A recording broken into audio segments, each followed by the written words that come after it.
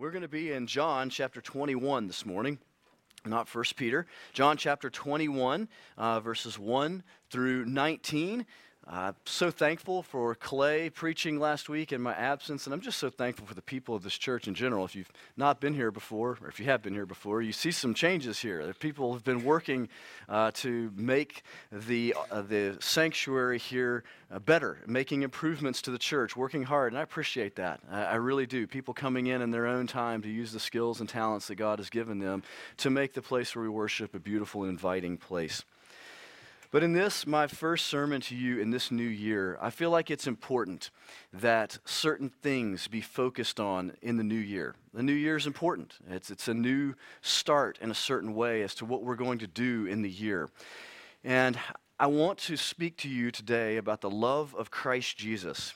And this is a powerful passage. To me, it's the most important passage in the Bible related to Jesus calling upon us to love him and what that means.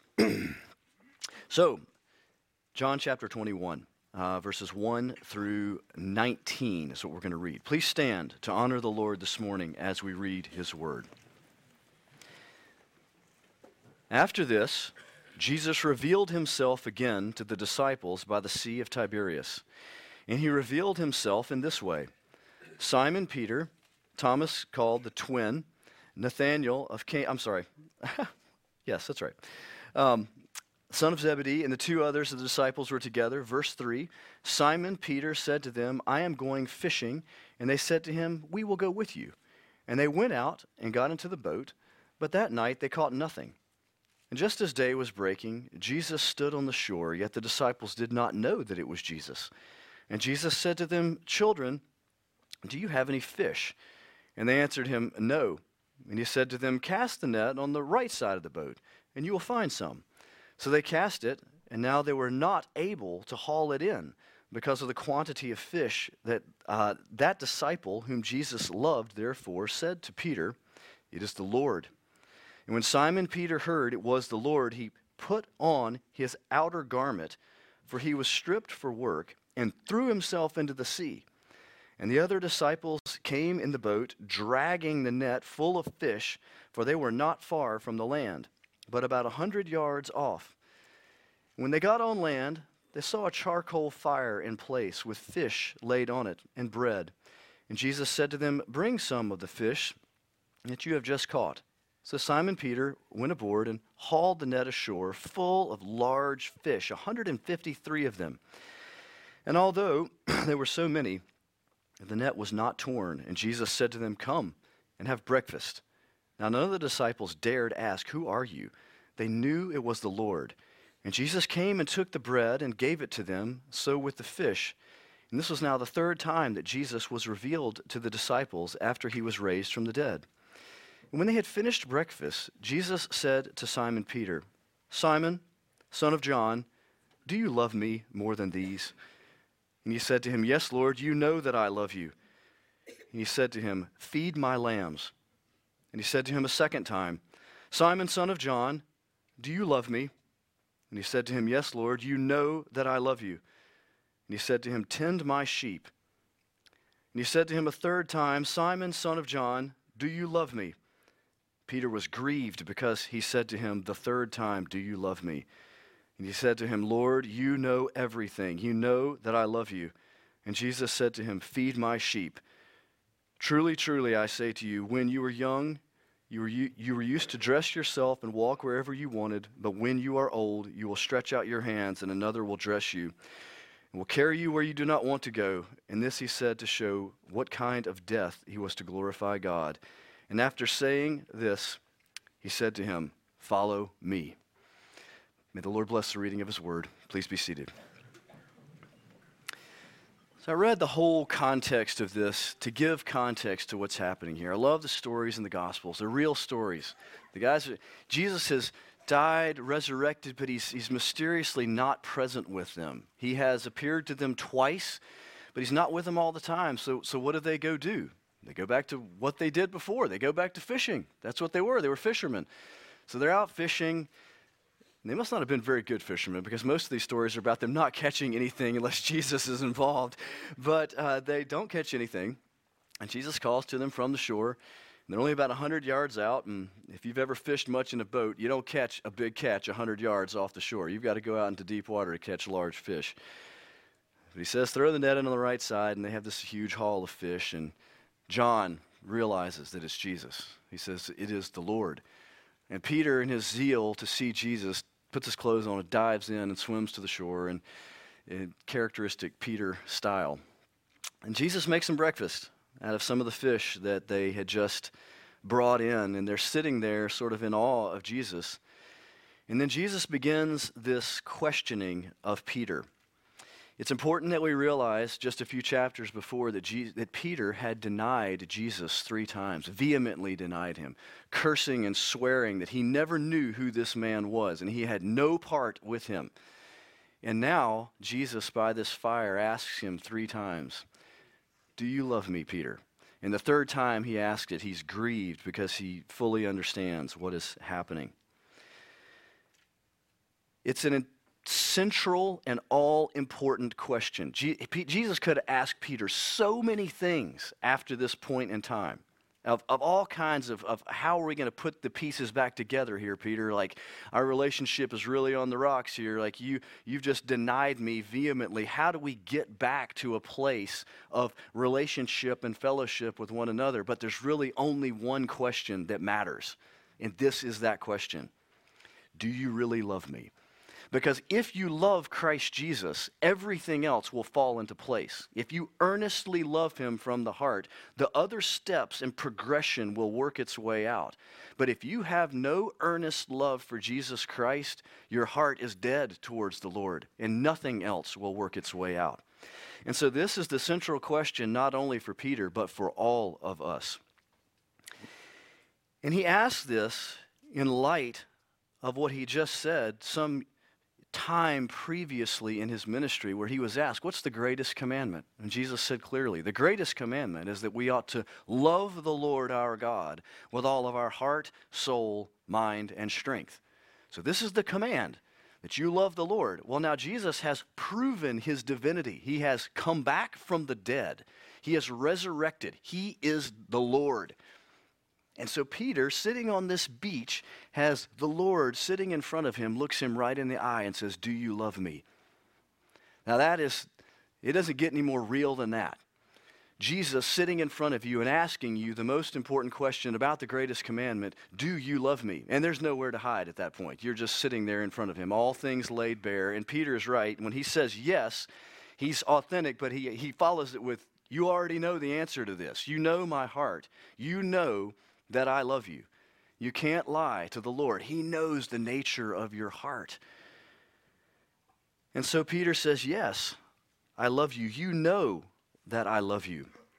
And so if Jesus already knows this, why is he asking Peter this? It's because of emphasis. It's because of clarification. It's for the sake of redemption in the life of Peter. And he asked us this, and I'm asking you this morning, so that you might have introspection in your life, that you might have emphasis on this, that you might clarify this point. If there is some sin between you and the Lord, that you might confess it, and you might have restoration of fellowship between you and the Lord Jesus, because he knows your heart. But what is all important to this is, how do we define this? Do you love Jesus? The word love is probably the most used, the most poorly defined, and just it's a word that can mean almost anything to people these days. So we have to go to the scriptures to define our language. What is Jesus talking about? When he asked Peter, do you love me? What is he talking about? It is my understanding from the scriptures that the most important part of this definition of do you love the Lord is, has Jesus captured the affections and the direction of your heart? Has Jesus captured the affections and the direction of your heart? Every single one of you in here love something, that you have a desire to seek after something. In defining this love, The first part of this definition relates to pathos. Pathos is an old word, and it has to do with emotions, the emotional state of your being. Apathos, or without pathos, means to be without emotion. This is where our word apathetic comes from. An apathetic person is an emotionless person. Their soul is dead towards something. They have apathy. Apathy won't cut it. There are some of you in here that just straight out hate God. You have a beef with God. You're angry with God for something that he did to you that you don't believe is fair. But there are many others of you here that are simply apathetic towards God. You just have no real emotional care about God. Your heart is just in a state of neutrality toward God. And I want you to see this morning that that won't do. If Jesus looked at you and said, "Do you love me?" and you just say, "I'm not sure," that won't work. That is an answer. That is a no answer. A person that is agnostic towards the things of God, still questioning, "I think I'll come back and hear this again. I'm not really sure about these things." That is not a love for Christ. That is an agnostic, apathetic attitude towards God. The materialist who truly, if they're honest with themselves, loves the things of this world and loves what they can gather in this world, what they can amass in this world, and they want more of this world, not but the next world. They're not looking to eternal life. They're not interested in the kingdom of God. They're interested in what they can amass in this world. You cannot look at Christ Jesus in the face and say, "Yes, I love you," when you know in your heart you really love the things of this world. Or the pure academic, the person that pokes and prods at Jesus like a science experiment and reads about him and learns about him, but says, that's fascinating. That's really, really interesting. But there is no connection in the heart towards the Lord.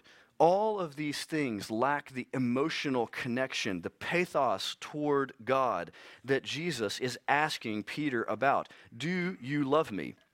In general, emotional connection in a relationship comes from intentional time spent together with another person. When we have relationships that are meaningful to us, people that we love in our life, we rearrange our schedule and we make ourselves available to them. We desire to be where they are and to spend time with them.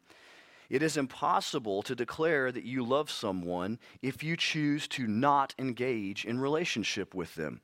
If you are intentionally avoiding someone, you cannot honestly say that you love that person.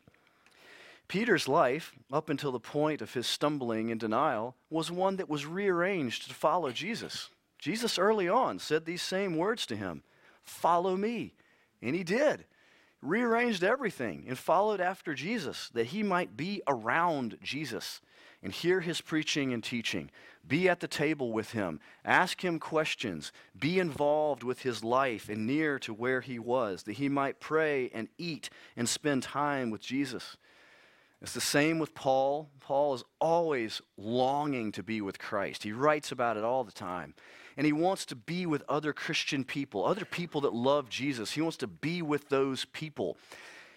And this is the heart of a Christian. A Christian wants to be near Jesus. They want to hear his words. They want to pray to him. They want to be where he is and where his people are. And this is a heart that loves the Lord. The love of Christ begins with repentance and faith. If you say this morning, "I don't love Christ and I don't understand how to love Christ," the gospel message begins with repentance. Repentance is turning away from this world, saying, "I understand that the things of God and the things of this world are antithetical to each other, and I want to turn away from the things of this world. They have been empty to me. They've given me nothing." There are so many millions of people in this world doing all kinds of bizarre things, trying to find meaning in life, because they realize that their soul is empty and they don't have any meaning. And they're looking for meaning. And they might go buy a new mountain bike or change jobs or, I don't know, go jump out of an airplane or something that maybe it'll teach me meaning. I'm going to volunteer more. I'm going to do things. These can be good things and have a place, but they will never give you meaning. Meaning comes from having a relationship with God that you were intended to have. And we have to turn away from the things of this world and earnestly believe the words of Christ Jesus and who he said he was and what he was doing in this world. And this beginning continues in an interpersonal relationship. I'm not talking to you today about a system of religion. I'm talking to you about an interpersonal relationship with Jesus Christ, our Lord. Communicating to God by prayer, being communicated from him by the Scriptures. We're going to talk about this in a minute. Through the ministry of God's Holy Spirit. By prayer, by Bible study, by worship, by the gathered church, by many other things, we enter into a personal relationship with Jesus, our Lord. The next thing we're going to talk about is obedience. But before we go there, I want you to understand that if Jesus sat down there with Peter and looked at Peter and said, "Peter, do you love me?" and Peter started to rattle off things that he had done for Jesus, that wouldn't be a sufficient answer. If you look at your spouse or your child and they ask you, "Do you love me?" and you just start to tell them things that you have done for them, it's not the same answer. There has to be a heart that loves that person, an emotional connection with that person first, and then from that come things that we do for that person because we love that person. And so the second part of our expression of love to Christ Jesus is to obey him. First is the pathos of emotional connection, and then there is obedience. After the affection of our hearts is turned towards Jesus, for the sake of love, we will obey him. Our actions will agree with our words. John writes about this often. In his letters in 1 John chapter 5, verse 3 is a beautiful statement. "For this is the love of God, that we keep his commandments, and his commandments are not burdensome." Isn't that beautiful? The world sees the commands of God as a great burden, an onerous thing that we must take up and do, like paying taxes. And when we get done doing the things that God would have us to do, maybe we'll have some time to do the things that we would like to do. But a true Christian loves the things of God and sees that they are good ways. And they long to walk in those ways and eventually can never get enough of the good things of God. And they find that walking in God's ways are beautiful and they are not burdensome. And this is the obedience of Christ Jesus. It is exemplified to us in the parent-child relationship. The desire of a parent for their child to love them. And that is a good thing. But it is not enough for a child to say, "Yes, I love you," but then go and rebel against all the things that the parent asks them to do. If a child says, "Yes, I love you," but then does nothing that you ask them to do, there's a disconnect in that relationship. Because the child doesn't yet understand that the parent is there for their good. And the parent is an umbrella of authority that's helping to guide and to direct their life. And when a child truly comes in to love their parent, they will come under the authority of that parent and be blessed by living under the authority of that parent. It is not by happenstance that God declares that he is our Father, and we are like adopted children to him. Because the relationship between us and God the Father is very similar in these ways. That God would have us to love him, and we are to declare our love for him, and it is to be from the heart, but it is to be followed with actions of obedience that are in line with the words that we are saying. And so Peter has a change of heart. He says, "Yes, Lord, I love you." It is a true statement from the heart, and we're going to see that he goes out in his life in the book of Acts and no longer denies the Lord. He learns a very important lesson and is strengthened by God to go live in a very, very different way. There are different commands that are given to us. We're going to see again here in the moment that the command that Jesus gives to Peter, and it's a command that's given to him as an apostle. But there is a common moral path for all Christians. And the life of obedience for Christians is directed toward obeying Jesus Christ. We have a heart that is turned towards him, and we have actions that are turned towards him, so that our heart, emotion, and the actions and words of our life agree that when we are asked, do we love the Lord Jesus, our heart and our life agree together. Yes, we love the Lord Jesus. The other direction is a heart that loves this world and a heart that seeks after this world. And those two things drive each other out. They cannot exist together. The watershed question is whether we love the Lord Jesus. That's why this question is so important. A watershed is an interesting geographic feature. If you've ever been over the Continental Divide in the Rockies, there's a big sign there. You go way up this peak, and if you Google map it, it looks like this. A watershed is when a rain cloud goes over that divide, and it rains some rain on one side of this mountain and some rain on the other side of that mountain. Well, the rain that's on the eastern side of that mountain